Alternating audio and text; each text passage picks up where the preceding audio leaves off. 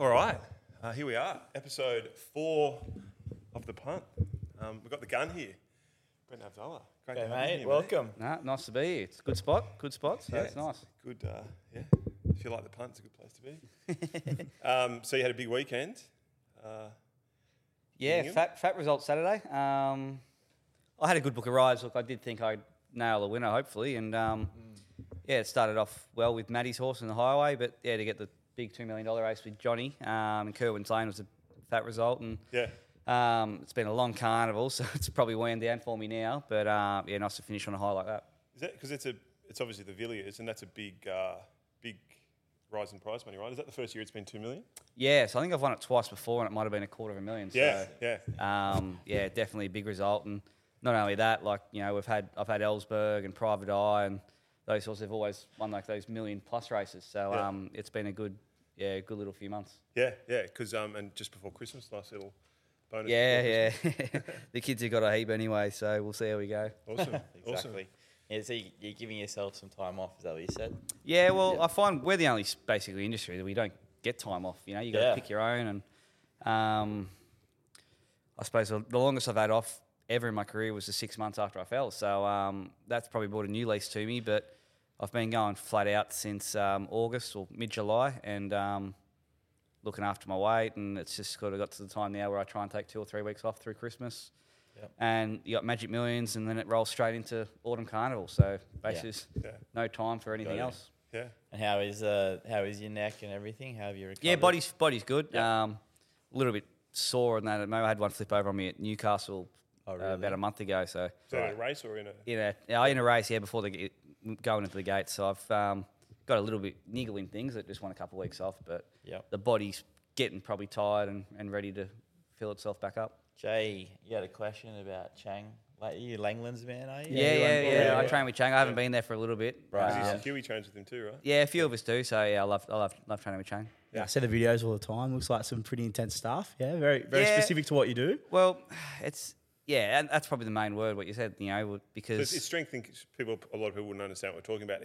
We'll get some footage. Yeah, we'll put some footage up. But Trent Langlands is a strength and conditioning coach, isn't he? Yeah, but he makes it relevant to me. Yeah. There's no point in me walking into a gym and running 100K and then lifting 50 kilo weights. So it's more core balance, resistance, I suppose. Like we do a lot of Pilates, in a way, and it's something I enjoy and keeps me fit and sharp. But it's hard sometimes when you're up and going to fit that in with track work, trials, and races. So it's sort of more you do it probably before you're sort of when you're starting off. Yeah. And then as you're into into a full swing carnival, and then it's just trying about balancing. Yeah. Standing on top of the medicine ball and pushing one out, that looks pretty tough to me. I'd have none. No, the legs do burn a bit, but used to it. Cool, yeah. So one thing I'd like to do a bit of a deep dive into is what a week looks like for you, but we'll do that a little bit further into the interview. But so starting out, the Punt was obviously a reasonably big part of your life growing up because your old man was a bookie. I bet with him a little bit way back when I started betting and stuff. I used to go down to Melbourne quite a lot, and I remember betting with him on the odd occasion and stuff. So yeah, so I'm pretty sure Dad started. So I actually asked Dad this question not long ago. I said, "What made him become a bookmaker?" And he said he loved racing and he always loved gambling. So I think he took his bookmaker's license out at 25. Yep. So as long as I remember going to the races as a kid. So he held a Metropolitan license. He was off rails, but then during the week he was on the rails. At those Morningtons and all that. So I remember all those days going to those. I never used to go to the Metro meetings with him, but more, your Morningtons and Cranbournes. And I remember taking days off school just to go. Yeah. So I'd go to the races there, and I'd always be having a little $2 on with the other bookmakers and going over and picking out my horse and running back. And I think back then, you had jockeys like Peter Mertens, Noel Callow, Nash Rawiller, they were legends around those circuits. So what's this early 2000s? Yeah. So I would probably my earliest memories were probably like when I was 8 and older. And I remember, I fell in love with just the racing, and then as I got probably a little bit older, I loved going to loved watching the horses and being around the horses. But with Dad, he used to take me. He used to work obviously full-time job bookmaking, and that's basically all we knew. Yeah. So no one else in your family's been a jockey. There's no no racing at all. That was just it. Dad bookmaking, and he he kept going till I was, I think after my first year of riding, Yeah. there was a few integrity issues. So I remember one day we turned up to Bendigo and the stewards called me in, I reckon, before the second race. And they said, oh, there's been mail that you've walked in with the bookmaker. I said, yeah, I have. And they said, oh, well, any reason? I said, well, it's my dad.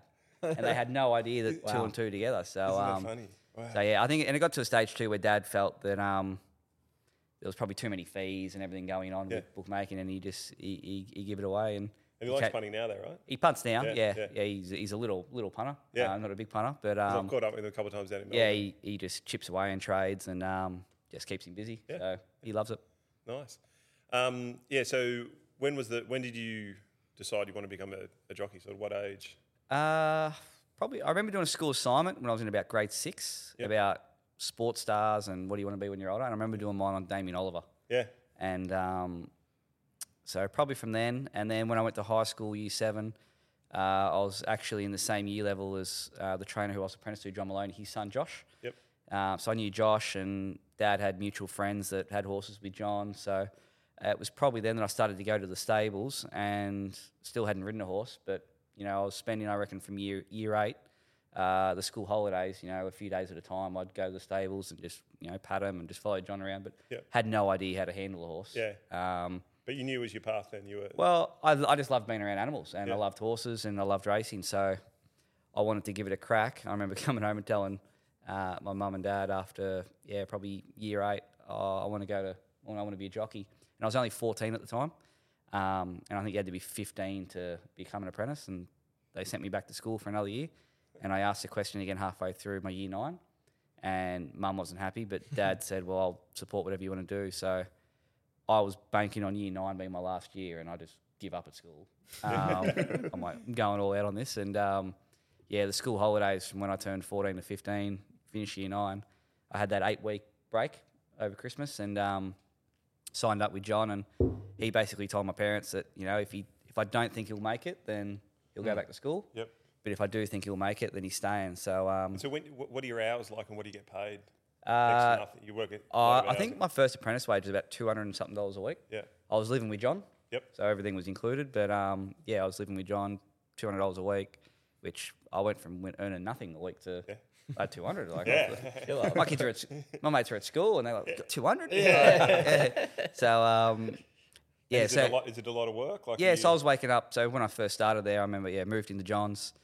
We'd be up at 3 because we were living at Parkdale, which is about 40 minutes to Caulfield, half hour to Caulfield. So we'd get up at 3, get the track by 4, saddle up, all that sort of stuff. And I wasn't even riding then, so I just do a lot of the groundwork, and we might finish up there at 8, and then we'd go do paddock work, and I'd be back then for the Arvo shift at 2, finish at 4:30, and then by the time I got home it was 5:30. Yeah, what time do you go to bed? I'd eat dinner and go to bed. Yeah, I was. So 7:30, 8 o'clock. Yeah, I was, you got it, right? just cooked. Yeah, Yeah. so I was And only. did you love it? You were like, I loved being around the horses, but it was hard. Yeah. You just wanted.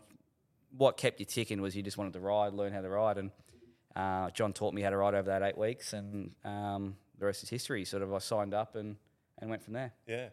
And then you your big break was going to Gay up in Sydney, yeah? Yeah, so I started with John. I went on my first ride at Bendigo, and then I reckon it was about another 150 rides before I rode another one. Wow. And I went from thinking, how easy is this? Was it like a setup job? Was it one of those? No, it was just something. I did all my trials, and he said, I think I found a nice ride for you to kick off on, and I think it was a horse. The horse was called Associate. And he started, I reckon, $10 or $14, and we'll try and find the footage. Bendigo, Bendigo, and I think it was 1,300 or 1,400. I drew low, and I somehow ended up 3 wide, no cover, and it just kept galloping, and it got up in a photo finish. Did you give it a salute back then, or? No, I had no idea I won. So, so you had a winner in your first ride? Winner first ride. 150. And I thought, how easy is this? And went home, and then took me about over 100 rides to ride another one, and I think that was my first ride. And was every October. ride was for John Maloney? You didn't get any other? No, I was riding for everyone. Yeah. But he was my first ride, and then so that was about October, and I think by the end of the season, so 8-9 months later, I think I had maybe 14 winners. So I wasn't humming by any stage, but it started to tick over pretty quickly the next season. So probably my first full season of riding. I ended up losing my mum. She passed away. And what probably saved me was actually John and the horses. I went to track work the next day, started riding, and about 3 weeks later was the day of her birthday, and I rode, I think, 2 or 3 winners at Pakenham. Yeah. Wow. And just like that, something changed, and something changed. So I went from 14 winners to the season to then the following season, my first full season, I was leading apprentice in Victoria. So you reckon you're pretty focused and hungry? Yeah, I don't know. Something just happened, and I probably will. I had no experience to start with, and then the experience probably helped, and I fine-tuned my craft to a degree, and within 2 seasons, I was then offered a gig at Gaze for 6 weeks, and I didn't really want to go. To be honest, I had no idea who Gay was. Like, I knew who Gay was, but when I was in Victoria, the leading trainer was Lee Friedman. Lee Friedman was the best, and Ollie was the best, and I didn't know anything about New South Wales racing. I didn't even know it existed. So I knew that Gay was obviously a champion trainer, so my manager and my dad were more keen for me to go than I was, but because it was carnival time in Melbourne, they thought it was a good opportunity for me because I'm not going to get a ride in Melbourne anyway.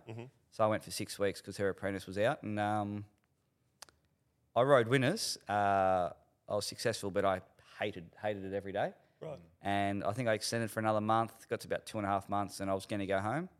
And then I transferred over to Anthony Cummings. Yep. And Anthony basically said, you can have free reign, ride outside work, and we'll give you basically majority of rides. You're about 17 or 18 here. I moved, so I would have been 18. Yep. Would have been 18. And I was riding for Graham Begg. Yeah. He was giving me a lot of support, and he's also pretty laid back. Yeah, so I tried that, and you made him go to Melbourne though. Yeah, it sounds like.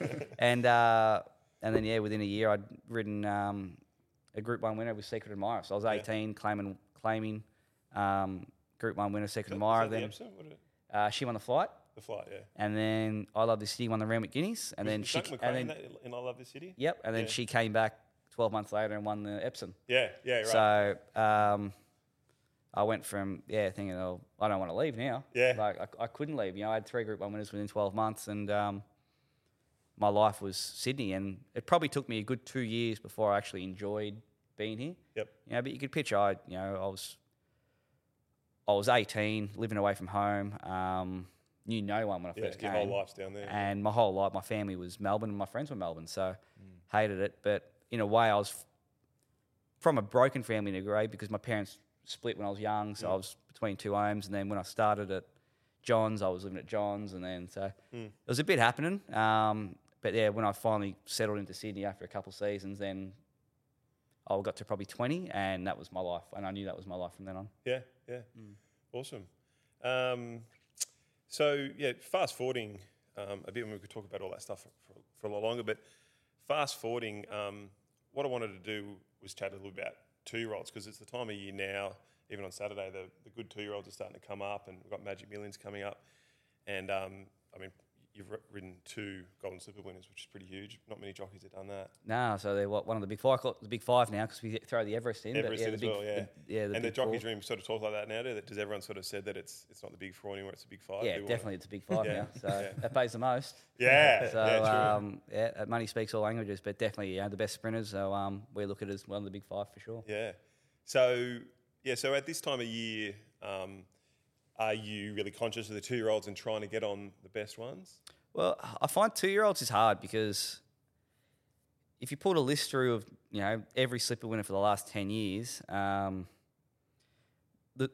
horse that wins it and the jockey who rides it are usually the stable rider or getting the most. So it's hard to get on them. Yeah. So with me, I was lucky enough that when I won my first one on Estajarb, I was stable rider for Team Hawks. Yep.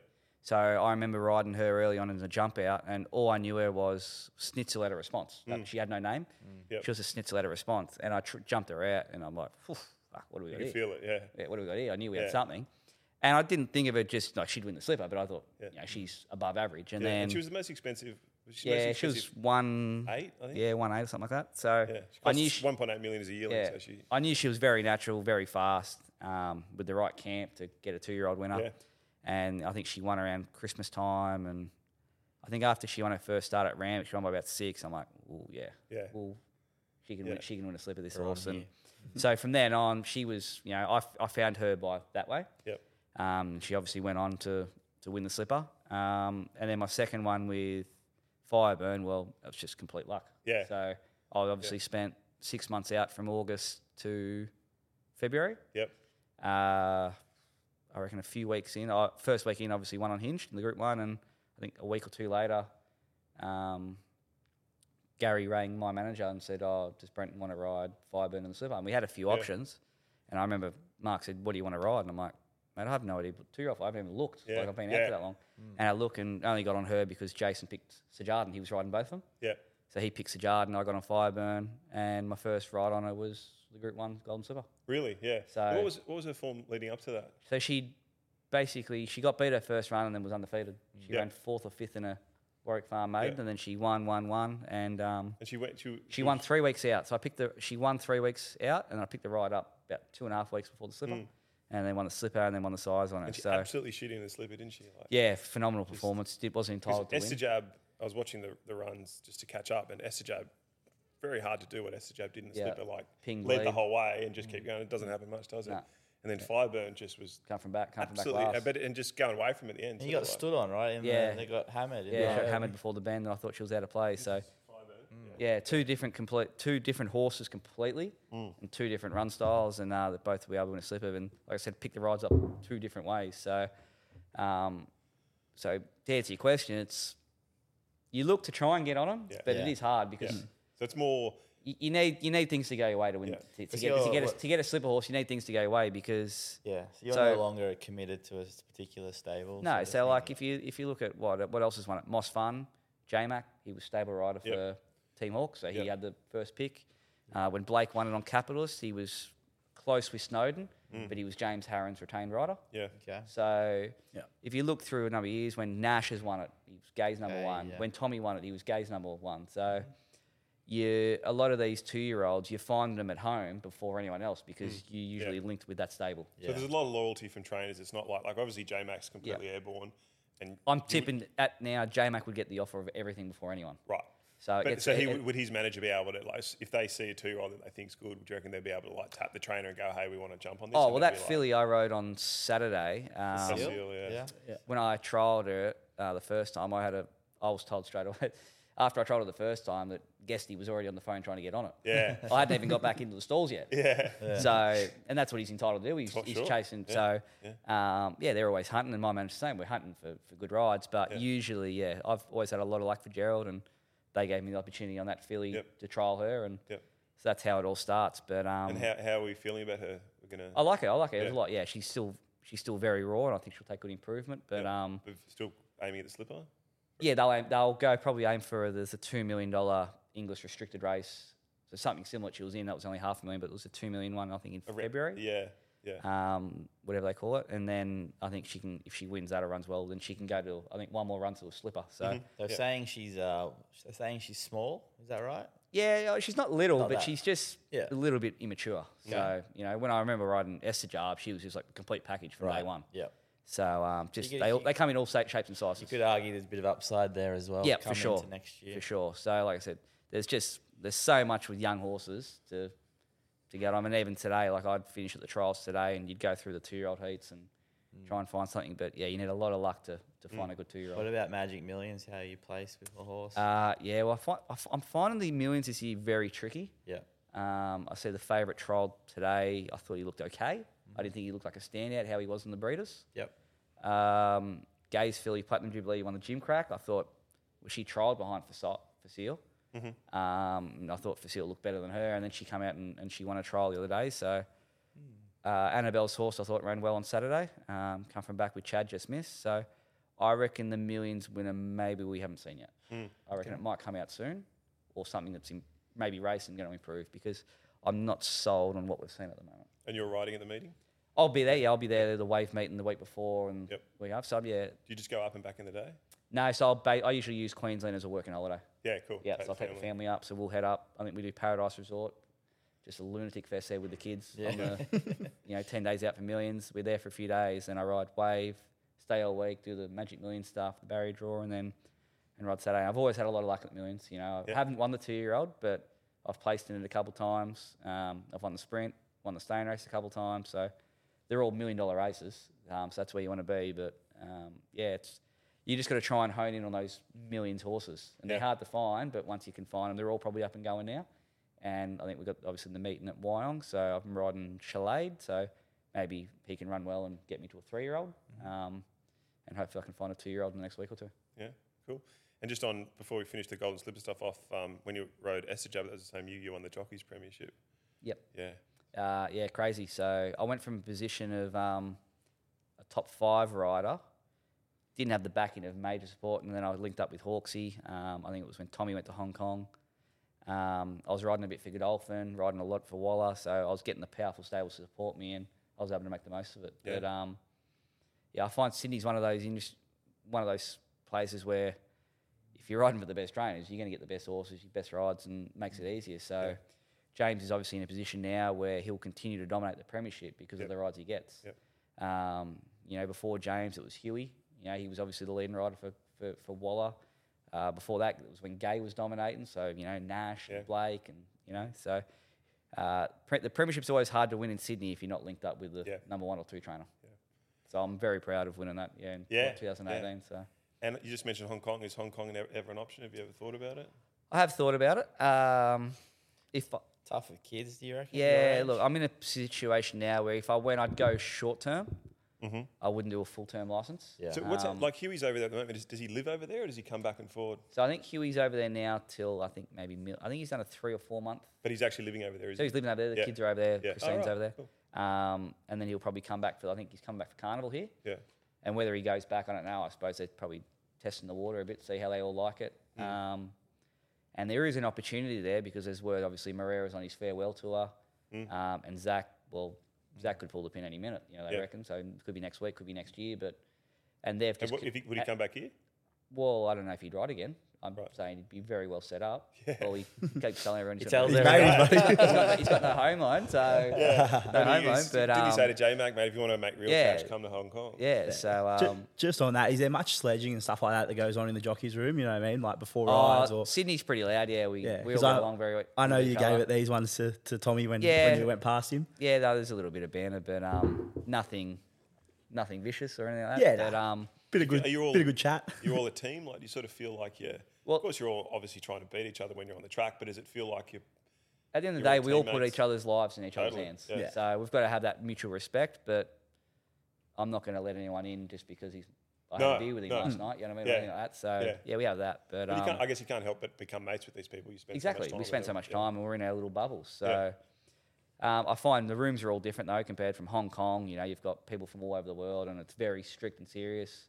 Melbourne's better, but I find Sydney's the most upbeat. And you find, like, when you fell and Adkins, for example, that sort of sends a bit of a shiver through the room and people get reminded about... Well, I was told when I fell that, the room was rattled for a couple of races. So, I suppose it's the unknown. Yes. Someone gets up, walks away, sweet, you can move on, get on. But that's it. when someone's leaving an ambulance unconscious, well, then you're not sort of sure. So, but going back with Hong Kong, well, Hong Kong's there, the prestige is, the best in the world, and they get attracted, obviously the international horses and the best riders and the prize money with the tax. So, but the way Peter V'landys has set up Sydney now for a jockey, I live eastern suburbs.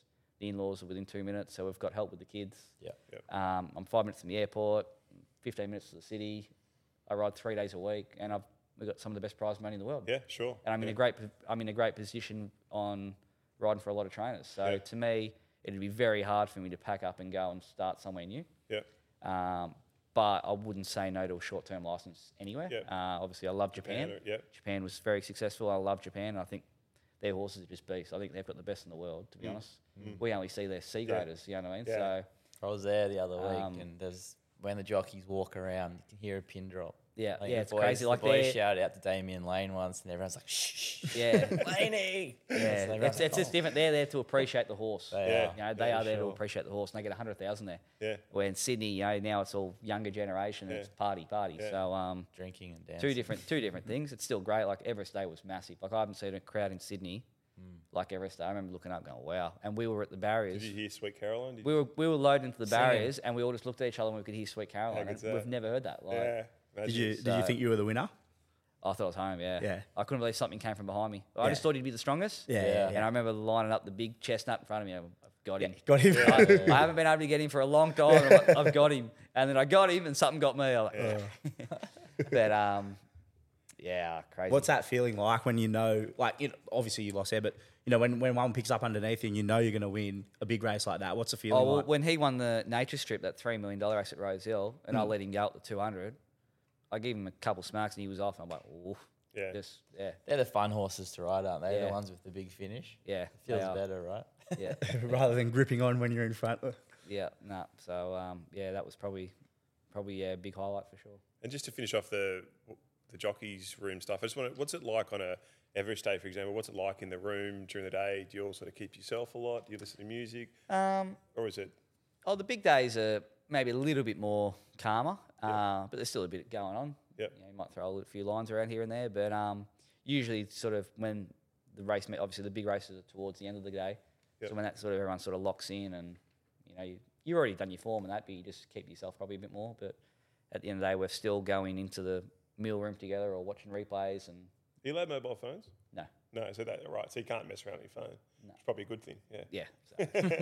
Stay focused. Yeah. Cool. Well, some people have a phone, but Yeah. not me. Yeah, they've been found out.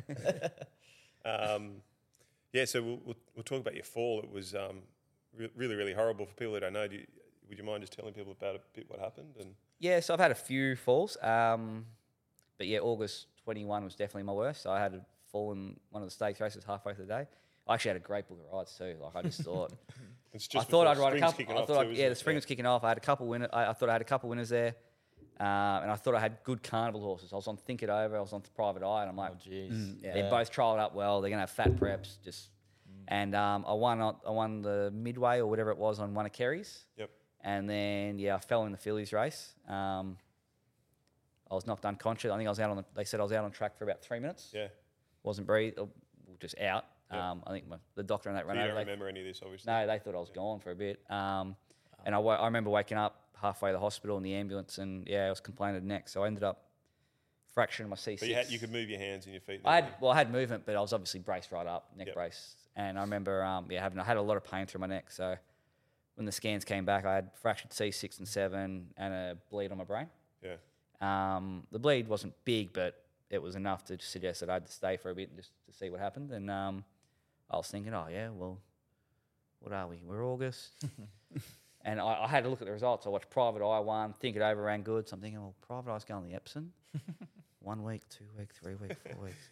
And I'm trying to work out, so fracture, I'll be back. Fractures are 6 weeks, aren't they? Like, I'll be back in 6 weeks. I wonder if Joe will put me on him in 6 weeks at 52. And that's how I'm thinking. Anyways, about 2 days later, when everything came back and the bleed cleared up, they came in. I said, time? And they're like, mate, there's no guarantee. Like, everything sort of healed properly. And I'm like, 6 weeks. Yeah. And that's when it all sunk in. And, so basically I had, from when I fell to when I rode back, I think it was about 6.5 months. So a lot of hard work. I was neck braced up for a couple months. And then even when the neck brace came off, I was just a slob. I couldn't move. Right. Everything was just so stiff and sore. Yep. I had no rotation in my neck. Yeah. So I wouldn't have made him do this. Like I was just like... Wow. So And you had 2 young kids too, right? Yeah, so Bella was born in November. So, wow. So from end of August and then September, October, I don't actually remember much. I was in a pretty dark place. Yep.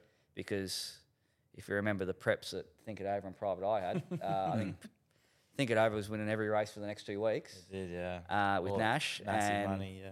And Private Eye come out and won the Epsom. Yeah. So I was just naturally thinking, you don't think of anything else. I was just thinking, should it be me or, you know. Yeah. And so probably after 2 months, it was really bad. And then Bella was born November 25. So I reckon from then, that's when it all changed a bit and got better. Yeah, so she was born. So we obviously had Hunter 2 years prior. Yeah.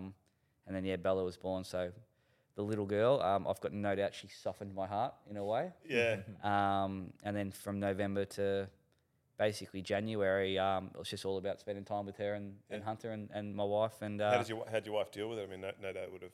I'm pretty sure. It rattled her. Yeah, it did rattle her. Even when she's from a racing family, so so her dad's Neil Payne, so she knows what happens. And obviously Neil, he lost his career obviously through race falls. And but yeah, just spending up time with the kids and Taylor, I really enjoyed. And I think I got to about 65 kilos. And honestly, Christmas came around and January, I went to Magic Millions and I hadn't even sat on a horse. And they asked me to do the barrier draw because I do it every year. And I agreed to it, and I had no interest, honestly, of making a return. Right. To racing? I just didn't even think of it. Like, I wasn't sure if my body could do it to start with because I was 65 kilos. I'm like, shit, this is going to be a long way. So mentally, I was just so cooked out of it. Right. Because you're in that little bubble. But why were you so cooked? Because it was just such a horrific injury? Well, just everything, because I hadn't given my body a break like that for a long time. But you realise there's more to it. Yeah. You know, when you're in the bubble, it's just racing. And then when you're out of it, you're like, well, it's not the bees all end all. But it's pretty demanding on your body. You know, obviously your routine and, like I said, my weight. And then I just lost the passion to ride. Yep. So, yeah, I remember at Christmas, a couple of people asked me, like, will you ride again? I'm like, oh, yeah, I don't know, just see what happens. And I remember ringing Hawk. I seen Hawksy at Magic Millions, and I did the beach gallop, and I enjoyed it, but, this is pretty cool. And they didn't even know that was my first time on a horse since I fell. No one knew then. I told everyone, I've been riding. Who are those horses that you ride on the beach? They're ex-race horses. They're ex-race. Yeah, so no one knew that was my first time back on a horse, and I actually nearly fell off it a couple of times. Like, I was just so out of sync. And I spoke to Hawksy at the sales, and he said to me, "Look, if you want to come back, no pressure. We'll throw you on a couple of quiet ones on a random morning when no one's there and no one knows you're back at the track." And I think I turned up on a Friday, quiet morning, and I rode 2. And I felt horrendous on him. And I enjoyed it, but I just felt bad on him. And then I think for the next couple of weeks I did, and that's when the bug started to come back a bit. And when that passion lit back up, that's when I thought, all right, I'll make a go. And that was probably, the end of Jan. You're a highly competitive But person. I was training. I was doing full-time training. So I was training with Chang. But I wasn't training back to ride. I was just training to get my body right, because I couldn't lift my arm up above my shoulder. And that's so, like, I was just training to get fit. My weight went from 65 to about 59. So then when I started riding track work and that, then I'm like, the game on here. And we started working out a comeback plan.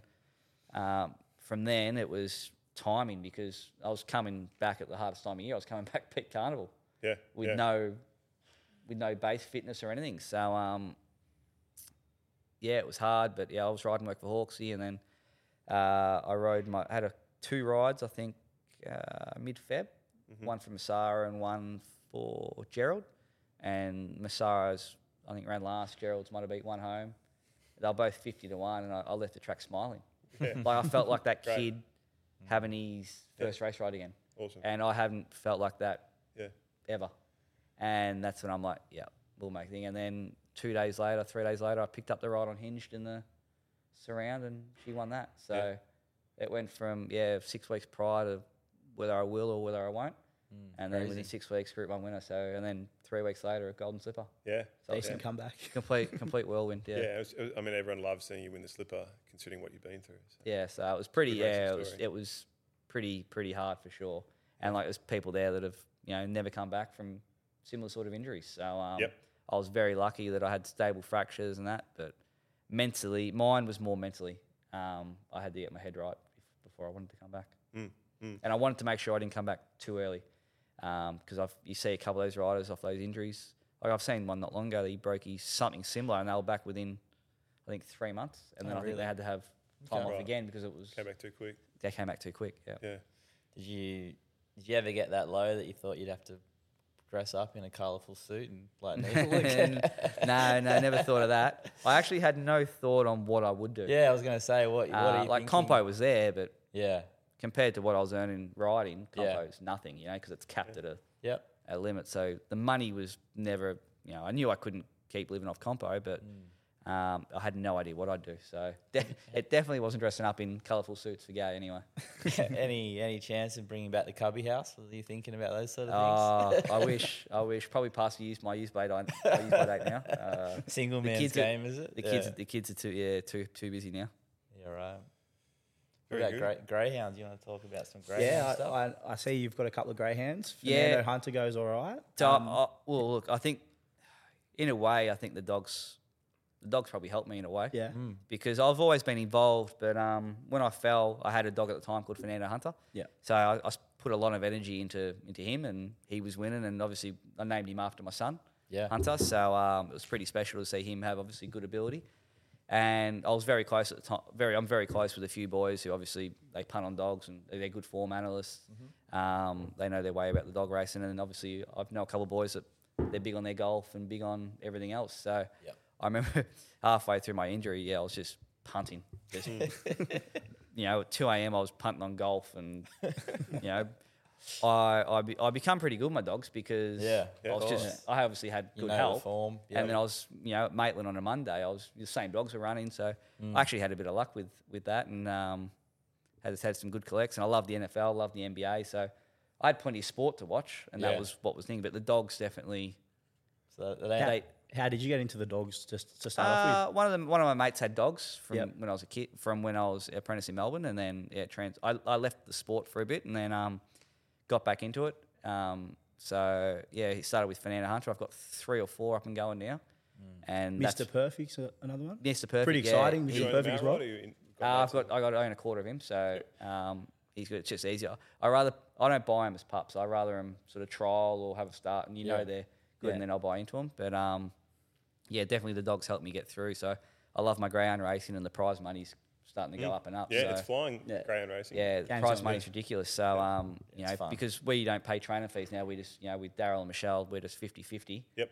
With prize money, so we buy them and then we give them to Daryl and Michelle, and basically try and earn some prize money. So the goal for me is I'm sort of in the process of building a house and getting that all set up, and when I do, I'll probably start investing a bit of money into a couple good bitches and well-bred ones, and then trying to breed litters, sell half, keep half, and if it gets to the stage where I can have 30 runners, 30 up and going at a time, that'd be great because it's something I enjoy. Yeah, nice. Great. You got your handler's license as well. I saw that. I've got a handler's license. You got a trainer or anything like I'm that? lucky with Daryl and Michelle. They're obviously very hands-on trainers, and they know I love it. So that means you can. They give me plenty. I can count. I can box them. Everything. Do that. That'd be so good. I've already said to them I want to box one of them one day. So I haven't had time to. I've got to do a bit more, but we'll send the cameras out. I've already told Daryl and Michelle that when Fernando Hunter's because he's nearly eligible for the Masters, I think next month. Right. So that's like all the 4-year-old and up. That's all the old blokes, So I've already said when Hunter's about to retire, I said I'll just take over. I'll get my trainer's license out, and I'll just take him down to Lapa Beach, take my little squeaky toy, and he can just run up and down the beach. And I'll just take him to Wenny Park every Saturday. Take him to Wenny Park every Saturday for the Masters, and I'll just load him into the back of the RS3, and we'll head up to Wenny Park and try and nail a winner. Mate, there's another dog from out that way. You know Pindari Express? Yeah, they live straight down from me. Yeah, Pindari Express. Only ran a couple of group races. So they're because they still walk the dogs around. Yeah, I see them all the time. I live out that way as well. Yeah, they're a street behind me. So we see them all the time, and I've always told the missus like when we're building now, and we've got a good sized backyard, and we've got like this little space in the corner, and I always tell her I'm going to put some kennels in there. Yeah. When I retire, I might train 4 dogs and. I'll make sure they're fast ones. Yeah. And I'm not sure. She's not sold on it yet, but I've got a few years to push it over the line. Yeah. Sounds like she's going to have to be. I bet the corporate bookies would have been interested to see you come through, start betting on dogs, going, oh yes, we've got a cashed up jockey. He's bored. Oh, I've always, like I said, I've always punted. Whether it's NFL or NBA. Like I was on Golden. I love following with the NBA and the NFL. I love trying to pick a team out halfway through the season. Yeah. So last year I had Golden State going for 45 off 2 multis. Lovely. I had 2 dogs into them, so I love buy that. a few dogs with that. Yeah. Kennels. There's other expensive things too. I paid for a holiday. I had Tampa Bay going the year they won with Brady because I was a mad Brady fan. Yeah, they're so gone right now. And now they're just completely cooked. I'm all over Chiefs this year. Yeah, I'm going Chiefs and Chiefs. I'm on Chiefs and Bills, and I'm on Tom as well, but I think it's I think the other division's gone. I just can't see him. I think whoever wins that division, it's a Josh Bills, and Pat show, isn't it? Yeah, I think whoever wins between Bills and Chiefs, that division, I think they win. So I'm loading up Chiefs. Yeah, every multi I'm having, Chiefs. If you look at Tom Brady and get a bit of inspiration from him, you're an elite athlete. one of the great elite athletes in the Yeah, world, and his focus and the way he looks after himself. Do you? He's the goat. He's the Yeah. goat. Yeah. Yeah. I'm not as dedicated. Yeah. But he's just a freak of nature. You're not quite as old either. How he can do it. What about If I make it to 40, still, I'll be happy. I try and reassess every 5 years. Yeah. Yeah. So my next one will be 35. Turn 32 in January, and then we'll get to 40, and we'll see. But I'm trying to build the bank up now, pay everything off, and then hopefully just enjoy life with the kids. But I'm in a position too at the moment where I've always been told that 0 to 4 with your kids is the greatest time. It's times you don't get back. So I'm mindful that the Sundays at Hawkesbury and that aren't taking preference over the kids. So I'm having a lot of those meetings off. Yeah, that's great.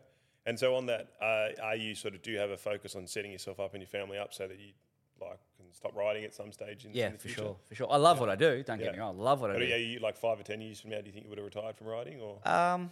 Take it year by year, in a way. Obviously, I'll reassess every 5, but if I got to a stage where I don't think I was competing at my best or my body wasn't handling it, then time's up. Yep. I don't want to get to a stage where the public are going, he's so gone, that bloke. What's he still doing? Like what we just said about Tom Brady.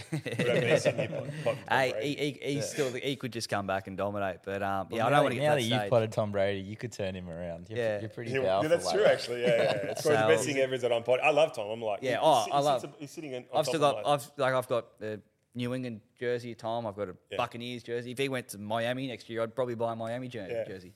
So love the sports, and I love, like I said, punting on everything but horses. So and on business and setting yourself up. So you said you're building a nice family home. Yeah, so we're living in Chifley. So the in-laws are Malabar. So love the area. Yep. Like I said, close to everything, beach. And that's where I want to be. So we're building there, and hopefully we're in there by Christmas next year. Awesome. And is there any other business interests that you're looking at already that you can start dabbling in, or it's just you got Not enough? really. We obviously I had a lot of fun with if anyone knew the Cubby House, we had a lot of fun there. I met Joey Johns in there for the first time. Yeah. This is a restaurant kind of bar at the spot in Randwick. It was a restaurant that we tried. We somehow turned it into half a nightclub. Yeah. And you did this and we with got shut down. Sailor. We ended up selling it because we were going to get shut down by the police. Because Wow. and then it's a good pizza we joint. ended up getting maybe Frank's. Yeah. So excuse me. So then we ended up investing into a nightclub in the Cross, Sapphire Suite. the old Sapphire Suite, and that was a lot of fun. And then fucking COVID got us there. So Right. So that but- Sapphire Suite's done? yeah, so we won't go back into that. But it wasn't as successful as we were hoping. But I suppose nightclub in the Cross is gone compared to. I remember when I turned up at 18. Yeah. Yeah. Completely gone. That was just where you wanted to go. Yeah. I had a few good nights. I remember I used to go there, I reckon, 3 nights a week. Yeah. You could go there. You could go there 3 nights a week when I was a kid, and that was how good. Because when Sapphire Suite was airborne, it was just before the lockout laws came in, wasn't it? Like it was. Yeah. And then that was it. And every NRL bloke was there, and Yeah. it was just the who's who. So Caroline. that's Yeah. where It was a pretty heavy place. Like you didn't walk in and feel like, I'm sweet here. You just walked in and was like, So. Well, I remember I tried to. I wanted to belt the bloke not belt the bloke, but I remember this is the first time I met Huss, and who's my business partner, and I didn't realise he owned the joint. Anyways, he's this bloke there in shorts and a t-shirt, and Former rugby league great as well. yeah, he's a good fella, Hussy. And I remember sitting at the bar, and I looked at this bloke, and he's like, "You're up, mate?" I'm like, "Yeah, I'm right. What do you want?" "No, I'm just right." And I'm like, "Mate, this," and I turned on him for whatever reason, and he pulled me away, and I didn't realise we had mutual friends in the back. Yeah. He goes, "I like you." Anyways, we become friends, and This is Haas. this is us. Yeah, right. Yeah, that's how I knew him, and then we've been long time friends since. And then I was going to that joint every weekend. Yeah. And so I felt safe every week. Yeah, sweet. I knew security guard, I knew his old man, I knew everything. But they were great times from 18 to 25. Yeah. But yeah, it's completely different now, that area. I think it's all residential and not much happening. So I don't think it's ever coming back. I doubt I'd venture into that side of things again. If you told me what I'd do, no idea. Yep. Like I said, I've got a passion for the dogs. I'd love to stay in racing in a way, whether I would never train. I wouldn't have the patience or the work to do that. Maybe if I found a really wealthy owner who wanted to invest and I'd just manage his horses Yeah, for a sounds wage, good. that sounds like a good gig, Yeah, so I could be involved. Yeah. But yeah, I don't know. Is it Peter King, Paul King? He does the Orbis. Well, I think he was on. Orbis, Yeah, there's a few of them out there. There's a few gigs like that, but Yeah, I don't know. It'd be a good question. I don't know what I'd do. So, Yeah, long time to work it out. You're 32. well, hope I don't have to get to that stage. How old are you now? 30. I turned 32 in January. Cool. So we've got some questions, which are always good. We'll move to them in a second. But one thing I personally find pretty interesting is to know what your week looks like. Like we could even sort of look at this week now and see what you did. This is in terms of what you're being a jockey. Like, so yesterday was Monday. What time did you wake up yesterday, and what happened yesterday? So what was yesterday? That's a good question. Well, Mondays, the way the schedule's now is not much happens on Mondays. I think the ATC, they're programming all their trials on Tuesdays and Fridays. So Mondays is good because I usually try and keep Mondays. NFL's on. Yeah, well, big day of NFL. But I usually take Hunter to swimming. Yep. So he goes swimming Mondays. And then it's just, cruising around, not do much. Will you do a training session yourself? Will you like a strength right and now, session? Christmas time, no. I said bye to Chang a few weeks ago. Okay. So, that's it. So to me, in a way, I'm off season now. So the training sort of stops, getting to Christmas. So Monday, cruise. Chasing rides. So the rides now in Sydney for the Saturdays are done sort of 13, 14, 12 days in advance. Okay. So yesterday I was going through with my manager looking at rides for Saturday week. Yep. So you get on. It would be get on for the phone Saturday with week, him, but I'm do not riding Saturday week. But it would be, we'd be chasing rides, going over what And the do you weekend. jump on the phone together? Is that how you do it, or do you? Yeah, we just call each other. I speak to him 3 times a day at minimum. So that, Monday was pretty cruisy. Today we had trials. Today I had track work. So I was at Wallace this morning, track work. And what time do you get there? Start at 4. Yep. So you're I'm up at 3:30. Yep. Go up at 3:15. And you get out to there, get up at 3:15 and you're out at Rose Hill and that quickly. Yeah, it takes half hour. Yeah. My track work gear's ready to go. It takes me 10 minutes to get up and go. Got a fast car too. Yeah. So get the track work. Finished there about 6:30. Had Ramic trials after, so I head to Ramic trials. You can do anywhere from 1 heat to 18 heats. How many did you do I think today? I did 5 heats this morning. And you get paid for them, right? Yeah, paid for them. Then I came home, flicked the NFL on. Had a shower, flicked the NFL on, and then I'm here. Yeah. But I'll give you a normal week, sort of carnival time. Monday, I'd probably train with Chang in the morning. Yep. Take Hunter swimming, come home, go through the rides, obviously with the manager for the 2 weeks out. Monday's pretty cruisy day at home. Tuesday, then, track work morning. So you'd be riding the horses for the Saturday that you usually. So I'm not sort of one of those jockeys that just goes to the same place every day. So on a Tuesday, if it's Golden Super week and I'm riding that Golden Super horse, I'd go wherever that's trained on the Tuesday and give it a ride. Yeah, give it a spin around if the trainer wanted me to. Yep. And Tuesday Arvo might train, or if there's trials. Wednesday, you obviously got the midweek meetings, so you're up early, and I usually sweat. So I sweat in the bath. I do a lot of my sweating in the bath. So the bath I usually set to around 41 degrees. I can do about 1 kilo in 35 minutes. So I try not to lose more than 2 on a race day. Yeah. What's weight are you happy at when you're at? If I'm carnival time, I try and get to around 56.5. Yep. Walk around 56. What would you be right now? Oh, Monday afternoon, maybe 58. Yep. Off season. So I'm riding 56 tomorrow at Wyong, so be comfortable enough. Carnival time. Yeah, Wednesday ride, come home back. Dinner. And what about? I'm the bather with the kids. Yeah. So it doesn't matter what time I get home. I'm usually home by around 6. We have dinner, and then I usually look after the kids. That's my off time. Yep. That's how I switch off. I put the phone away. Yeah. Get this, bathe the kids and read them stories and that, and then by the time the kids are in bed, it's 8 o'clock, and I'm cactus. Yeah. So so you're in bed early most nights? Not really, because then I want to spend time with Taylor, and we might talk about anything and get things sorted. And Thursday, I might have a look at the races for them. The Thursday, there's always the provincial meeting on the Thursday.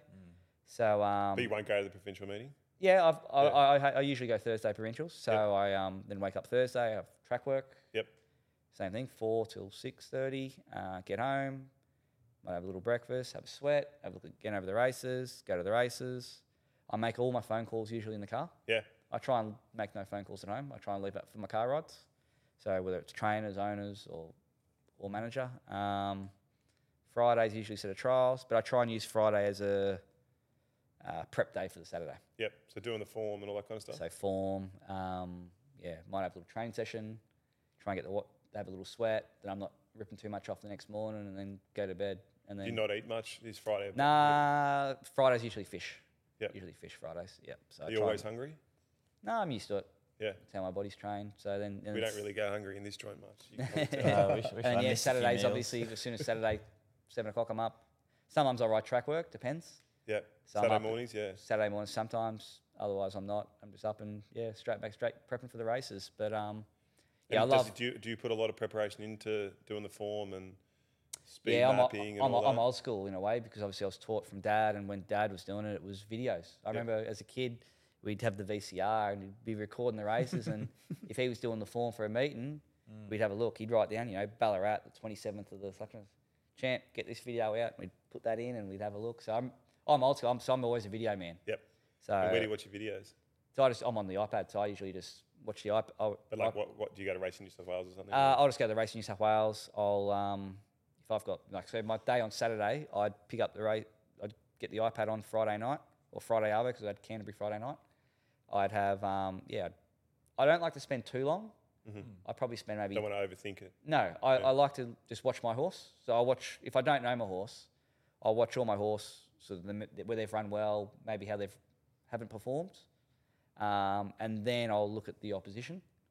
I do everything probably process of elimination in a way. I'll look at one, I go, yeah, got none, wipe. Yeah, process that, none, and I sort of then I've got my main chances, and then at the end of it, I'll look at a map. I don't put too much focus on a map, but I'll look at the map and go, all right, well, I've drawn 9. Like, so Kerwin's Lane on Saturday, I looked at it, I know him back to front, so I didn't even need to watch his replays. I've ridden him enough. I know him back to front. And those races I find are easier because you know a lot of the opposition because they're the carnival horses, so you know. But I just quickly looked at the map. Obviously Gay had runners out wide. A couple of those ones drew low in. And my main focus in that race was to make sure I began and to roll forward and try and tuck in 3rd, 4th, 5th, 6th, and hopefully on the back of Reedini or something like that. And that's how it worked out. Yeah. So that's how I sort of do my form. But I reckon I spend maybe 10, 15 minutes a race. Yep. Hopefully done in an hour and a half. I do a thing with riders. Well, I don't mark it down, but I use riders. If a certain rider's on one horse, I might say, well, it's going to be two pairs closer. You got your negative riders, you got your positive riders, your neutral riders. You know how certain riders ride. So that all takes into my prep. Have you got an office, little home office where you do all that? Yeah, I got my office. Yeah, So, nice. But like I said, I try and keep everything very simple that when I pull up, we only have 30-minute gaps between races. So you come in off one, you watch the replay.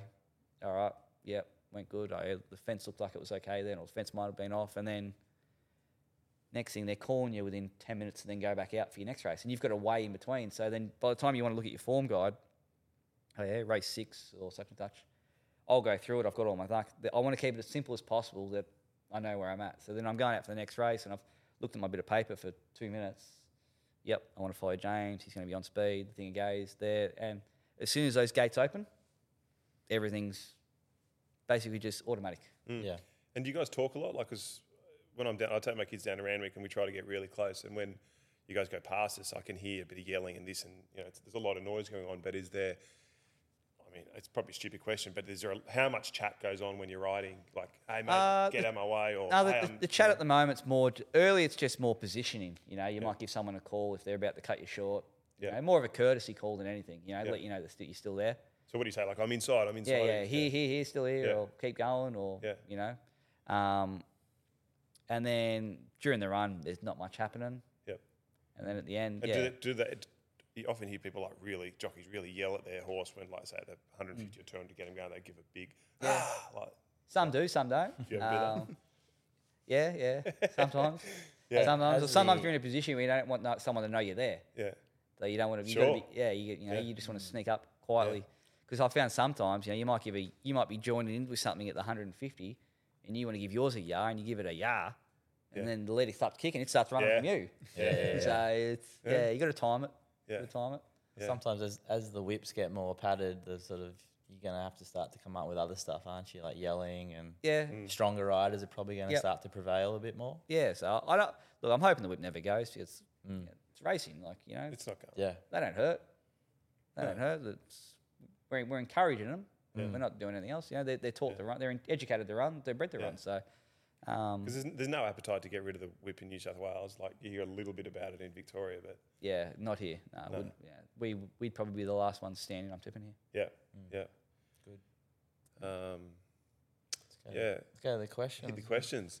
So the first question is about Lasquetti's Spirit, which obviously everyone wants to hear about. But you just earlier were saying you go through the form and then you look at us and go, yeah, it's got none. Yeah. Just move on. So Lasquetti's Spirit, was it it's got none, move on? So it was, well, everyone wants to be Melbourne for the 4-day carnival. Yeah. Back then, everyone wanted to be Melbourne for the 4-day carnival. Now there's usually $2 million race in Sydney on one of those days. So, but back then, it was, I think there's only, on Oaks Day, there's only a meeting at Hawkesbury, shitty meeting at Hawkesbury. And my family's Melbourne, so I try and get to Melbourne as much as possible, especially carnival time. I used to try and use that as a week to spend with the family and obviously ride. And I remember my manager ringing me up, I think, maybe on the Friday prior. We had a week out. And he said, you've been offered, you got a couple of rides at Hawkesbury, but you've been offered this ride in the Oaks. It's a maidener, yes, but just watch the replay. And I watched the replay of it. I'm like, oh, yeah? Like, if anyone's never seen the replay, it was huge. I know it was a maiden. It stayed on. But it was a 3-year-old maiden, a 3-year-old filly against open maidens, which I always like. And she did a power of work, and it just kept thing. And she had a run at the 1.5 miles. I'm like, well, she takes a trip. And I had a quick look at the Oaks market, and I think they had Yankee Rose or whatever favourite, and nothing in the race had run past 2,000. And I'm like, well, mine will run 24. It might not run it fast, but it'll run the trip. It'll run the trip. So I'm like, it'll give me opportunity to go down. I think she can run top 6. Give me opportunity to go down, see the family, and that's how I looked at it. And then, we came up with, at the time, Nathan Snowy was helping me with a bit of form.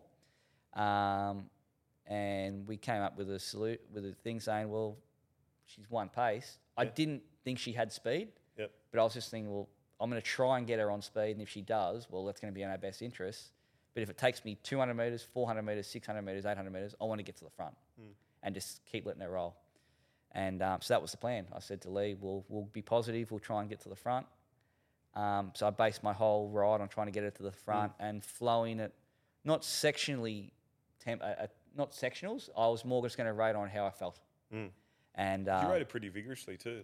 So I rode the ears off her for the first fill. And I remember going to the poster first time. Ollie was on one of the main chances, and he was trying to drop in, and I had no horse to keep him out, so I actually had to sort of come back, let him go, and I could have dropped in one off, and I actually peeled back out to then go around, and then my next main one was, I think 100 metres later, I had to take Yendel on for the lead. And I'm like, if he comes with me, that's my race done. And he let me go. And then when he let me go, I ended up striding. So you think that if Yendel came, wouldn't have happened? No, it wouldn't have happened. Yeah. Why exactly? I just would have had to grab hold because I wouldn't have had the horse to keep pushing on. But he grabbed hold. He was obviously on a long shot too, and he probably looked at me going, well, all right, you go. Yeah. No one wanted to chase the 150 to 1 pop. Yeah. So I just took it up, and I remember, getting down the back, and I didn't want to look behind because I didn't want anything else to change how I was thinking about that ride. I just wanted to go out there and ride her this far off her top. Yeah. I'm like, she'll stay.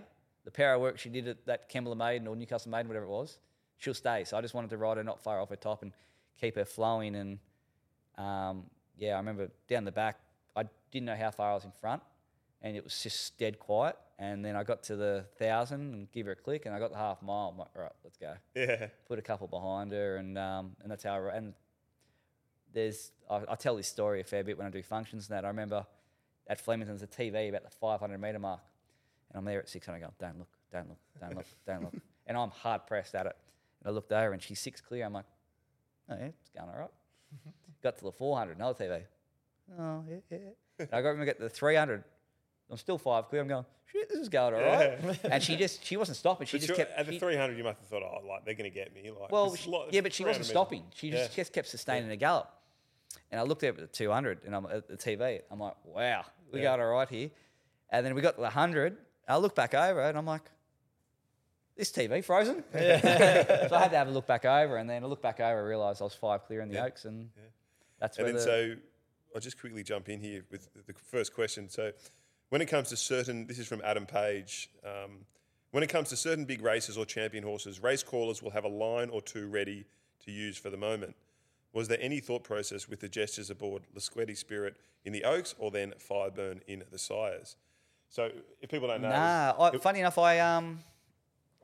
I've thought of salutes and but so your I've thought of them your before. But the victory salute on the Sketty Spirit is like it'll never never get thought of beaten. it in my life. But so it'll never get beaten though. No one will That's ever the do best better. ever. That's the But, best ever. but I've thought of ones now that I think I'll use, and I've never used them before. So that you had no so you And- we'll put the footage up of you doing the bow on the Sketty yeah, to go past the post. I had no. And it came in your mind at the 100 metres or something, or you were just so blown away by what happened. You're like, well, I'm just going to bow. That literally came into my mind when I looked back and said I was 5 clear, and I realised I was going to win the next. I stood up, and I was just stood up, like looked at the crowd, and then for some reason I bowed. I have no idea why. Yeah. It just happened. Amazing. But that's All time. that's racing. Like that's emotion. Yeah. And that's what it That's was. that's what the great game's all about. And that's what it is. So that. And you got fined 1,000, right? Yeah. Yeah. It was And the did best- they No one paid for it, but obviously I got. But that was the best promotional tool ever. That went worldwide. Yeah. It still gets used now. It's still played. So. Yeah, they should pay you a fee for Yeah. every time. That's No, right. it's the best $1,000 I've spent. Yeah. And did the stewards, did they just sort of say, mate, we're going to give you this speeding ticket, but Yeah. so they didn't. So she was. So that was just because at the end of the day they don't want you falling off, and you can understand it's all safety, Yeah. but But you're so far but in at the front same that time, you- it's emotion. So you get taken over by emotion. So that's what happens. And I suppose another one was then obviously with Tommy and the Sires. Yeah. Never did I think I'd do that, but Yeah. that was just more of a bit of banter with Tommy, and that was more with Anthony saying that he thinks she should have won the slipper, and I'm like. Oh, yeah, mate. that's right. Yeah. She's extreme. Yeah. Nah, mate. Shouldn't have won the slipper. I said my filly should have won the slipper. So that was a bit more that, the wave. What was the other one he said? The Fireburn in the slipper. Fire burn in the size, yeah. On the size, yeah, that was that was one. it, Yeah. Come at me. I think even the one with Private Eye, that was just more emotion, just punching in my chest, going to the crowd. Like it's emotion. I don't plan those things. Yeah. It's just Yeah. emotion. The one I have thought about, which I don't know if I'll ever have the balls to do it, because I think the stewards would probably stand me down for 6 months if I tried it. Well, after Fireburn, and the Sires, I think I got a $5,000 fine. Oh, really? And Van Gessel said to me, Mate. "You find another salute, it doubles every time from now." And I started thinking, well, one more is 10. I'm like, yeah, yeah, I gotta pull up. But maybe if I wait 12 months, it'll. Can you go tell back us down. what you're thinking? Or Nah, I Gotta can't keep it tell under you. wraps. Yeah. Yeah. I don't know if Sure, I'll ever use the it. flying dismount, surely, in the like, in the mounting yard. Frankie The Tory. Hopefully, I'm in a position to do it. Yeah. Yeah, yeah. So I'll try and. There's a few questions about Lasquetti, but I'll. So Brody Nixon said, "What was the last few furlongs like aboard Lasquetti Spirit?" We've kind of spoken about that. When did you realise you had it won, and how far out did you feel you had the others cooked? No, not till late. Not till I looked over at the 100. Yeah, So 100 metres out. that was when all the emotion kicked It in. wouldn't have seemed real Yeah. until the 100. And see, I'm a Victorian boy, so the big 4 days of the carnival, winning the Crown Oaks, yeah. Yeah. And then I remember the day Usain Bolt was their he ambassador, was. Yeah. the world's fastest man. I love sport, obviously, so There he yeah, is. I thought, he's the goat. Yeah. So he was presenting me Yeah. the trophy, put his arm around me. Awesome. You got a And photo of he that? basically said to me, he goes, "You We'll did put what that photo up. He goes, "You did what I did. You just go to the front and keep running." Yeah, that's what he said. That's awesome. So, yeah, I got photos of him and everything. So that's memories that Brilliant. I'll never forget. Brilliant. Do you have that pegged as your best ride ever? Do you think, or I think big race ride, Yeah. maybe. Just because she won. I think I've ridden Yeah. tactically, yeah. Yeah. Because You sat you won midfield. an 151 shot, you know. yeah, you- exactly. If you sat midfield, you wouldn't have won that race. Nah, so but I feel like I've ridden some. I think I've done some crackers in certain races, and you got rolled. Yeah, But to get the result and the way things happened and the story behind it, she was a maiden, she never won another Yeah. race. What was the So- party like that night? Where'd you go for dinner? I think I had quite a night I went with the family, and then I think caught up with the owners, and then I think Warney's old club got me Club there. 23, Club 28 got yeah. me. I think, good. Did you know Warney? Did you know him? No, I didn't know Warney. No, I didn't know Warney. So, but yeah, that was the place where we always used to go during Carnival, Club 23. Yeah. Yeah, cool. And just finishing off Lasquetti, Odin Payne says, did he think Lasquetti would be winning the Oaks on the turn? Well, the answer's no to that. No. Yeah. Like I said, she was a top 6. I felt she was a top 6 ride from a week out. And, I didn't think she was going to win the Oaks till the 100. Yeah, and Travis Bromley asked, did he think he had a good chance in the race, or was he surprised as everybody else? Well, you sort of answered that. He said that he, thought it was. Yeah. I wasn't going there thinking she'd win. I just Yeah. thought, she'll get a ride free. I got a trip to Melbourne. Cool. Okay, we'll move on to some Lasquetti. So this is from Joshua on Twitter. Does the Sydney jockey room get tense when the apprentices are slaying and copying so many good rides? Does it make it hard for the seniors, bar J-Mac? And then add on a little bit, who's the best apprentice in your view at the moment? Not really. It's just, it is what it is, you know. Like, we all have quiet runs. We all have hot runs, so you just get used to it. But there's times of year, obviously, you know, winter, summer, like these times where the weight comes off, and it's just natural for the apprentices to ride winners. But you see those kids that ride winners at 3, claiming 2, and then you see them with no claim, and they're riding Saturday Provincial. Yeah. So there's no guarantee that they're going to be stars, but a lot weight relief does help, and they're natural. You know, if they're on the best horses with weight relief, then they're going to ride winners. But I don't think much changes. To me, it's just trying to stick to the process, keep working hard, and get the results. I think after Private Eye won the Nature Strip, I think I went 5 weeks maybe without a winner, and I didn't think I was riding that bad. Maybe the public might think I rode bad, but I didn't think I was doing too much wrong, but they just weren't winning. And then last week on the Wednesday, I rode a winner, rode 3 Thursday, and come out, rode a double and $2 million race on Saturday. So I don't think I was doing anything different. Just things were happening for me, but this is how it is. And it's like seeing, you'll see those kids, they'll get a go, ride one winner for a stable, and everyone chimes in, and they're the new kid in town. That's one thing I find in Sydney, they like the fresh face. Yeah. So whether it's even an import with Tom Marklin or something, everyone loves a fresh face. And they've probably got the hunger too of something a bit different. We have no off season. So we go from riding in $1 million races to Hawkesbury on a Sunday, and not saying that you're not there competing, but we're entitled to an off day, you know. If you play AFL or NRL, you finish your season. All they want to do is make people rest. And you don't see anyone for 4 months. We don't have that. So we got to take your own. So that makes it tricky when you get those fresh faces or the young apprentices are trying to prove themselves. And then going to the best young rider. I think Tyler's airborne at the moment. He's riding well, but his next challenge will be his claim. Dylan, I think, has a really bright future. So I think he'll make it. Zachy's riding a heap of winners, but he's probably the kid at the moment where he's got the fresh claim, getting the right support, and he's making the most of it. So his goal now will be to continue on through, because in another month or so, his opportunities might dry up through February and stuff where the carnival kicks on. So it's just all about trying to improve their craft, but I think they're probably the main ones at the moment. And as punters, one thing that I do and I encourage everyone to do, and if you have a big win, I always try and do something smart with some of the money. And so, like when the payday you got on Saturday is pretty good, pretty significant. Do you kind of, when you get a big pay like that, do you try and do something smart with some amount of the money, or? No, so I get paid fortnightly. So that since I've been back, it's been pretty good. I've earned actually more this year than in a short space that I probably have in most seasons. So we deserve it. It's been good, but with me with Race New South Wales, I get 20% taken out already from tax. Yep. So I don't just see the whole. If I earn this much, that just doesn't hit the bank account. No. Because I know I've got to pay my manager 12%. I've got other things I pay. Yeah. So what do you say the 20% to Racing? What's that one? So that's just my tax. I get them to take the tax straight out. Yep. And then to basically, I try and work it out with my tax that by the end of the year, every year, I pay in advance. Yep. So I'm always paying in advance my tax that I actually get money back. I use it as a savings account. I don't want to get caught in a position where I owe. I want to know the money that's in my account, that's mine. So what am I doing with it at the moment? Well, I'm paying off mortgages. Yep. I've got investments, properties, and I've got I'm paying off a house now in it's in great Chifley. to see your focus. So yeah, that's where all the money's going at the moment, and I've got it'd be amazing for you if you can come out, you know, with in a great, which you will. Well, the goal is at 40. I want the home loan paid off with the investments paid off. Yeah.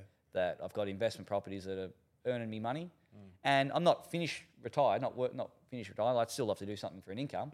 But I want to be in a position where if I want to go away for 6 weeks, I can. And even now, walk in any media job too. Yeah, you're great at talking. There'll be plenty of. And even now, like with like we're going to, we'll probably go duck up the coast there for a week. But I don't ever not do anything because of money. Yep. I'm very lucky that I'm fortunate enough that I can do that. So if we want to go to Gold Coast, we'll go to the Gold Coast. If we want to go up here, I never let money decide that. When you hang out with Haas, I'd imagine that he sort of comes across as someone who just he cost me money. he likes to party and yeah, have a good I'm time, fortunate so. enough in that, but at the same time, yeah, I work hard for it. So, yeah, everything at the moment's going into the build. Yeah, fantastic. Cool. Let's But move the on. missus has the missus has an Amex and a credit card under my name, and I've got them linked. I've got them linked to my phone, and sometimes I'll leave the races. I'll pull my phone up, such and such. I'm like, stop shopping. Does she just buy endless shit for the kids, like clothes? And Oh, shit, this time of year, it's just Do you find that too? Like they just buy more She's and more addicted. clothes for the We call kids? it Target. Yeah, She's- they have good shit at Target. Yeah, Like, it's good. yeah, It could be worse. Like they could be going to like see. No, she's pretty smart like that. Big W, Kmart, Target. Yeah, She but loves. at least she's not going like Queen Street Wallara with seed and that. Like kids' t-shirts like $80. Yeah. But then up at Target, as you say, it's like It's his favourite subject, talking about. Oh, mate, I'm clothes dressed and in. that. I think, Yeah, these, six I think bullet. these are like $15 cotton on shorts. So my most expensive thing I'm wearing, I got my Nikes. Nikes. So Yeah, they're good. Yeah. They're red. yeah, I like them. We'll keep rolling. Okay, this is from Mark Olms. Sorry, Olmus. Almost, yeah. Yeah, Sky Channel? From Sky Sky, Channel. Yeah, we've yeah. got a couple of questions from Sky presented, which is awesome. This is a simple one. Best spray from Jay Hawks. Johnny actually, Hawksy wasn't too bad actually. He's just more like because John's never at the races. Yep. You'd always Must be call him, getting on now. You'd always call him on the way home. He's still. I've seen him this morning. He's still digging out boxes. Yeah. Still works Legend. hard. Hasn't Legend. changed. Yeah. Ever since I've known Hawks, he hasn't changed. But yeah, he's just more phone call on the way home. And usually you know when you've done the wrong thing. So you ring him, he goes, yep, you know, you fucked it. Yeah. So he's more dry, Yep. simple. The biggest one I got was actually, the biggest one I've had over probably the past couple of years was actually John O'Shea. And that was after a trial. I trialled a young horse for him and it wasn't doing anything, so I just pulled it up, but it was an expensive yearling. And I remember, the phone come over to me like that, and I held it from here, and everyone else could hear it. And I blew the wind up me. Yeah, I right. blew the wind So he up me. gave John a shake. And, Yeah, he gave me a good one. But Did you hear I love Whit- riding for Johnny. He's harsh but fair. Yeah. So we've got a great working relationship, and that's the last time I think he's give it to me. But to be honest, I haven't ridden one that bad lately for him. But I'm sure the next one comes. Yeah, Did you see Moody spray on? I've heard that. Yeah, I've heard all You those heard ones. yeah. Look, I don't think there's anything wrong with it. I love going to the footy and bag, and Sure. it's part of theatre, isn't Yeah. it? Who do you a Rooster or Rabbitoh? No, so I'm a Storm from Melbourne, Right, of but I'm course, growing the kids up. Because they live in bunny territory, they'll yeah. be bunnies. Bunnies, yeah. They'll be That's what we bunny like to so hear. I'm That's what we like to hear. yeah. So where we are, it's just bunnies everywhere. Yeah. Do you know who goes AFL, for I'm Demons.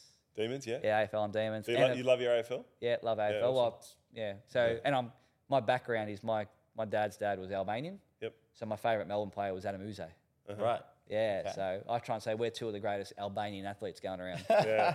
So I love And my throw AFL. Dua Lipa in there. Yeah. Oh, there we go. Yeah. Dua Lipa, she's Albanian. She's Albanian. Yeah, She's good looking too. yeah she's Yeah. good too. She's the singer, right? Yeah, Yeah. yeah. Yeah. So I love they're my two AFL teams. NBA, I'm Golden State. Yep. Uh, Steph Curry. Yep. NFL, I was a Brady man, so I was New England, but I followed him through Tampa. But I like the Bengals. Yep. Like the Burrow? Bengals. So Joe Burrow. Yeah. Have you seen? He did a I've got podcast. You know the Full Send podcast. Have you seen them? Yeah. Did you see the one he did on that? No, I didn't. It's good. You should listen to it. Yeah. So I watched all that Brady documentary and that. So yeah, What was that? The Man in the Arena. Man in the Arena. Have you watched the other one? The Tom versus Time. Yep, watch that too. They're the best. Yeah. That's the best. So yeah, no, I love all that. So I got my teams there. So Awesome. This is talking about sport. Mullins and Co. Bloodstock. Is this a mate of yours? Don't know. Anyway, the question is, when can we expect to see the gun lace up the boots for the Cowra Magpies? oh well, Cowra's the in-laws. So my wife and her family, they're all like so. Neil was Cowra based and all that sort of stuff. So we go to Cowra. Actually, funny enough, I've been to Cowra 3 times in the last 4 or 5 years. First time, we went there for a birthday, and I won the Golden Slipper that Saturday, and everyone was in Cowra. And then I drove to Cowra that night. I hadn't been It's to a fair Cowra. drive. Yeah, hadn't been to Cowra for 4 years. Yeah. Everyone, all the family was in Cowra. Won the Golden Slipper on 5. Wow. Yeah. And then the last time, for an unfortunate circumstance, we had a funeral. So, but yeah, all the in-laws are that way. But I've never played the league in my life. I doubt I'd be any good at it. I'm more I of a asked forward pocket sort of type or a winger in You the reckon AFL. you want? I said to him, "Where would you play him?" He said, "Hooker." Yeah, I'd probably say if I'm Adam Reynolds, I'd say that'd Yeah. be me. But I wouldn't be taking hit ups. No. Wouldn't be taking hit ups. What about for the Southeastern Seagulls, maybe?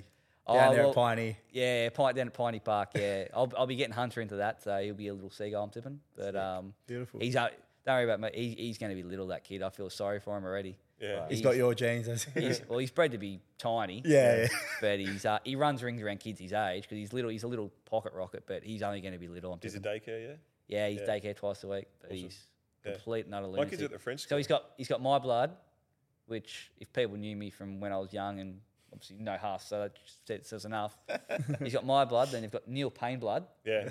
Like if you've seen him at a yearling sale, do not touch. Yeah. He can probably run, Yeah. but half mad. Yeah, right, wow. Yeah, my kids go to the French school in Maroubra. Huey's kids go there too. Yeah. Yeah, Yeah. You guys should think Yeah, about it because yeah. you can. I don't send know, them but there. what about that midterm holiday when it just goes for forever? Yeah, it's not that bad, but then like the idea is that you go to Yeah. France or. Yeah, I doubt it. Yeah. That's how So how far off of France are you? Yeah, when, sorry, say it again. How far off France are you? yeah, how many I'm times are going- you taking the kids to France? 0. Yeah. Well, we're going next year. Nah, next year. I think we're more going to the school that Taylor went to, and then keeping it local. Where The only good thing about the French Marcelin. Marcelin or something like that. I don't know. the big kicker of the French school is that they start at 3.5. Yeah, So when they're 3.5, my kid like Ryder started there last year. Was there 5 days a week. yeah, So you can just get on with your own life. Yeah. If that's what you want to do. Yeah. But and they learn Maybe French. Like it's- my 6-year-old girl is fluent in French, and all the French parents are like, it's like we're in Paris. She's just a little girl in Paris. She doesn't sound. Yeah, Crazy. and I don't speak any French yeah. at all. And, Oh, I love. That's one thing I wish I did. I wish I learnt a language. language, yeah. Only because now racing can take you anywhere. You know, true, so yeah. when you go to went to Japan, I knew nothing. Learnt a little bit when I was over there. You know, Hong Kong, obviously, whether it's Cantonese or Mandarin, like this, and there's just so much. Like Australia's just full of multicultural. So Yeah, it's the best part of Australia. Yeah. best part of Australia. So I'd love for the kids to learn languages, Yep. whether it's 1 or 2, because I think in time it'll help. And that's one thing I've got the Albanian blood and obviously the Greek blood to me as well. And it's one thing I miss. I wish I learnt Greek very early, and then same thing with school. I hated going to school, Greek school. So I finished, but my dad and my yaya and that, obviously they speak Greek and I'd understand it, but now I'm just when you stop speaking it, you just Yeah. but yeah, that's one thing I'd love the kids to do is learn a language. Yeah. Wonderful. We'll keep rolling. We're nearly finished. So Nikita Mazepan, how did Facile feel, and will he get 1,200 for the slipper? We talked about that a little bit earlier. Yeah, I think she'll definitely run. I think she's going to be developed into a 7 furlong horse, but at the moment she's just running for fun. Yep. Keith City, fried or steamed dim sims? I don't know where this one's come from. Used to be fried. Used to Yeah. be fried. Do you but- like your Chinese food? Or Yeah. I was actually at what's that joint? XOXOP or the new Oh, yeah. Golden Century joint. Down there. I was there Yeah, for yeah. lunch yesterday, so Yeah, nice. I love that food. But I'm mixed. I get the mixed. I'd say, I love my steamed dumplings. I love Steamed. steamed dumplings, that sort of Steamed, stuff. yeah. but- Steam. Steam. I Yeah. can't afford fried. Like I'm already blowing out. I'm former best sword in racing. You said you put on a few kegs the other day, didn't you? Yeah, I That's have. why you're former. I'm cast. Yeah, I gave it to Nick Haywood, now best sword in racing. This is a good one. From Damien Bates. Who do you ride home harder with 100 to go, your Mounts or Fernando Hunter? Oh, the dogs. Yeah, the dogs. I'm like that. Yeah, obviously, like when they go like at Wenny Park, and you can see like obviously when they pan through and you go through when you always see the louts at the front, Yeah, you know, yeah, where they're yeah. with the Christmas party, they'll go off, and I usually stand sort of probably 2 steps back, and Fernando Hunter, he's horrible out of the boxes, so it's just shut your eyes for the first 50, but Right. if he's anywhere near him down the back, Yeah. then I get up and about. So Yeah. I'm pretty passionate. I always see some good content on your Instagram stories every now and then when he's had a win, Fernando. Yeah, no, I love the dog. So like with Mr. Perfect, he's similar. He's just a little bit shut your eyes first corner, and then if he's anywhere near him down the back, he usually blows them away. Yeah. Jordan Edwards, who's one of the good men on the den, he says, "Hi Brenton, please tell the viewers about your love for the greyhounds, the joy it brings to families, and your current stars." I mean, we've sort of talked about all that. I just wanted to. Thanks, Well, Jordan. pretty much, nearly next question, but love it. It's a passion. So like I said, it's cheap. Yep. You know, there's a few Get involved. There's a few different ways to get involved. You You can can buy your pups and all that, but it's obviously usually majority of trainers now when they're up and going, it's just your flat fee and 50%. So. Yeah. I want to try and do something for Golden Easter Egg. I'd like to see what we can do. So yeah. Sick. Mr. Perfect might be there. What do you reckon? Yeah, he hurt himself, but he trial. Would you be down there for a golden Easter egg down in Winnie? I had Hunter. He was we were trying to get him in the $1 million chase, and he just got nutted in the heat in the semi. So he ended up in the consolation, and he ran second. So I was there the night, but yeah, I was flat. Yeah. he got rolled in the consolation. Yeah. So got 2 questions to go. This is from Peter Phillips. It's a little, I don't quite understand it, but we'll do it anyway. Question for the gun. After getting pistol whipped by one of his rides midweek, does he know when he wakes up that he is in the zone for race day? What are the telltale signs, and can he recount one of those days? Oh, I think I thought I know what he's trying to say. Basically, if you've had a bad day at the races, how do you regather? Well, I find a big thing is maturity.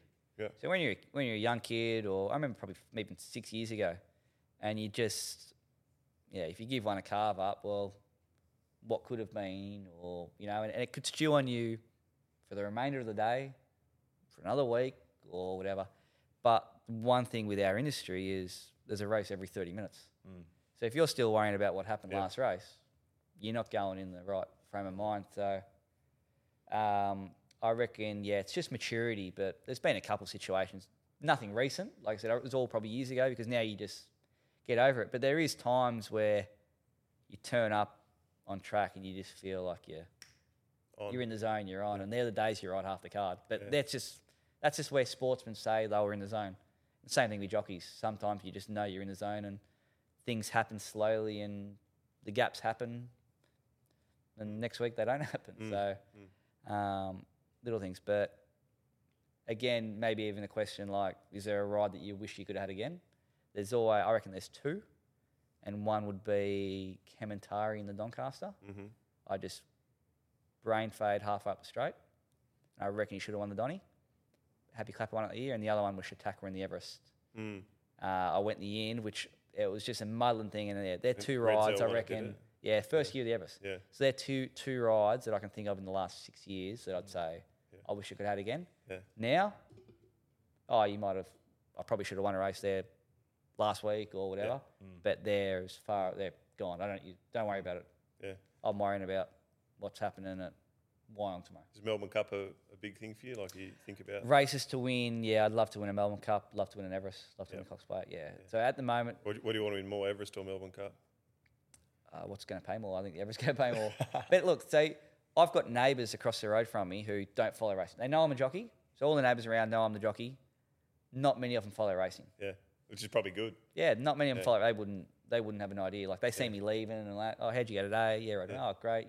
Well done. Wouldn't have a clue. But after I ran second in the Everest, 2 days later, they were like, whoa.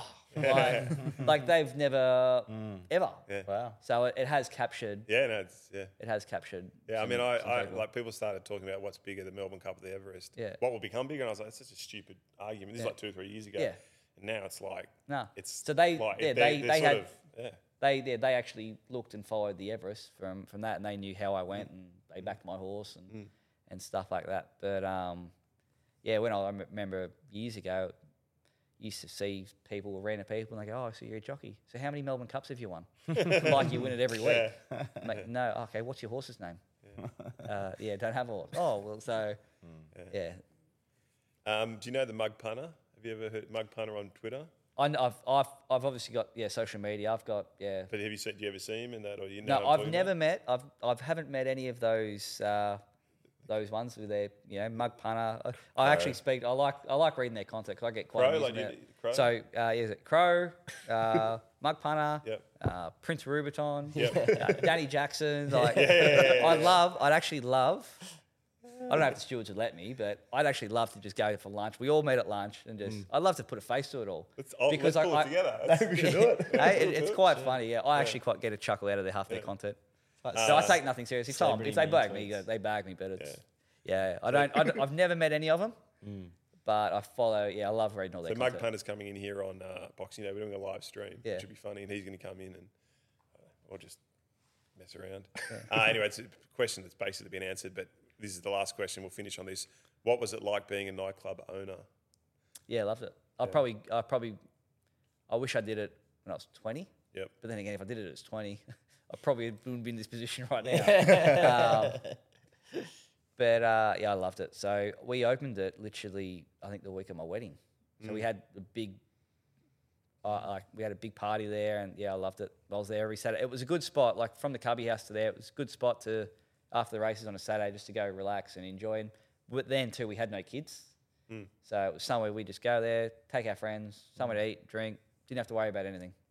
So I loved it. Yeah. Wasn't for long enough, but I wouldn't do it again now. Yeah, not going back there. No, I wouldn't do it now. I'd love to go to someone's and just leave it, but I wouldn't go This there. becomes a bit of a nightclub. It was almost a nightclub the other night, wasn't it? Pumping. We're all too old, though, aren't we? DJ straight We had, back a in the good, we had corner. sort of a...